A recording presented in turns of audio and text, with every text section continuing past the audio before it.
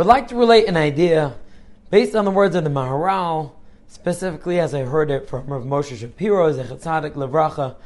And it's a concept that explains to us in a very general way what Tehillim is all about, what we're trying to accomplish by saying Tehillim, what did David HaMelech do with all this Tehillim, and specifically how it relates to this time of year, the 9 days preceding Tisha B'Av, where we're going through a period of mourning, of Avelis, and we want to understand that what is the purpose? What are we trying to do? What are we building? What are we accomplishing? What are we rectifying? Or what are we hoping for?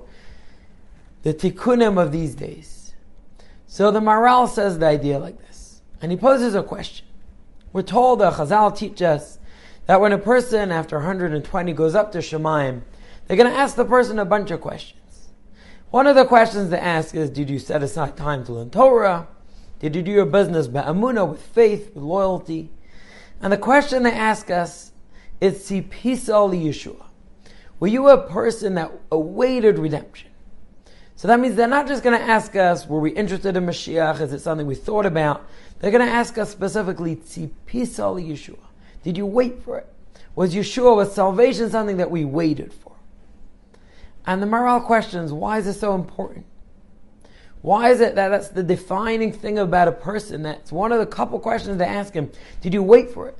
What happens if the person says, I did my entire life full of Torah, full of mitzvahs, I did everything, but I never waited for Mashiach. I wasn't achakalo b'cholim sheyabay. Why is it that the Rambam says that's one of the 13 yisodas of our emunah, of our foundation, of our belief in Hashem, that without that we're not considered part of the system?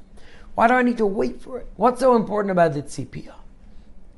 So the Maharal explains that all these questions that they ask us, it's not about a punishment, that if a person didn't do them, as a punishment, they're not going to merit world to come, they're not going to merit schar and olam haba. It's not about a punishment. It's about defining who the person is.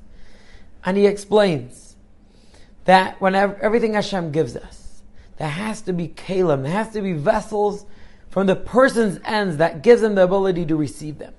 Somebody can come and give me $1 million. If I don't have a bank account, there's nowhere for the money to go.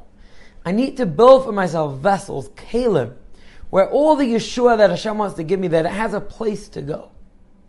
And he says Hashem wants to give us Yeshua. Hashem wants Mashiach to come. Hashem wants us to be people that are no sha'im, that are worthy of being redeemed. But Yeshua's got to go somewhere. We have to be people that have the hands to be able to receive the Yeshua. Because otherwise Hashem will send it to us. But it's got nowhere to go. There are no makablim. He could be the nosin, and he wants to be the nosin, but where is the makabel? Where are the kalim of the makabel to be able to receive it? Says the Maharal something amazing. What are the kalim that allows us to receive Yeshua? What are those vessels? And he says, the tzipiyah, the waiting, the yearning, the longing for the Yeshua is the vessel that we build that allows us to receive the Yeshua to come. If a person didn't wait for Mashiach, Mashiach will come. But it has no way for the person to receive it because they didn't wait. It's not a punishment. They simply don't have a makam, they don't have a vessel, they don't have the kalim for the Yeshua to go to. When Hashem asks us after 120, will you tzipisa liyeshua? Hashem is asking us, are you a person that has built vessels, that has built the ability to be able to be makabel the Yeshua? Are you a person that's built the ability to be able to be a ben olam haba? Because without kalim, everything Hashem wants to give us, without that is nothing. The entire Tehillim is full of kisufim, gaguim, teshuka. It's full of ratzon, samalacha nafshi, yikam lacha basari. It's David HaMelech calling out and saying, Hashem, I want you, I need you. I need you to fill a void in my life that without you I have nothing. Where's my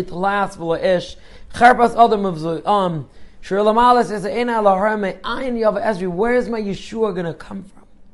The whole Tehillim is full of longing. What David HaMelech is doing is he's building kalim to be able to receive the Yeshua. And it's no wonder that through David HaMelech the Yeshua will come, Mashiach ben David. We have to realize that these days, these 9 days preceding Tisha B'Av and Tisha B'Av itself, they're not depressing days. They're not days where we think to ourselves, why do I need this? What does Hashem want from me? Where am I going? Why can't I just get back to the happy times? We have to realize that there's a positive avodah of these days that I'm building for myself kalim to be able to receive Yeshua. Chazal teaches that Mashiach will be born on Tisha B'Av. But in order for us to be able to receive Mashiach, I need Kalim. And these days preceding Tisha B'Av are full of Tehillim, full of Kisufim, full of longing, of yearning for Mashiach, and through that I'll build for myself Kalim, that when Mashiach is born, I will have the ability to receive him through the longing that I've built, through the Tehillim that I've said, through my Tzipisa L'Yeshua. May we all merit the arrival of Mashiach. The Rabbi Amen.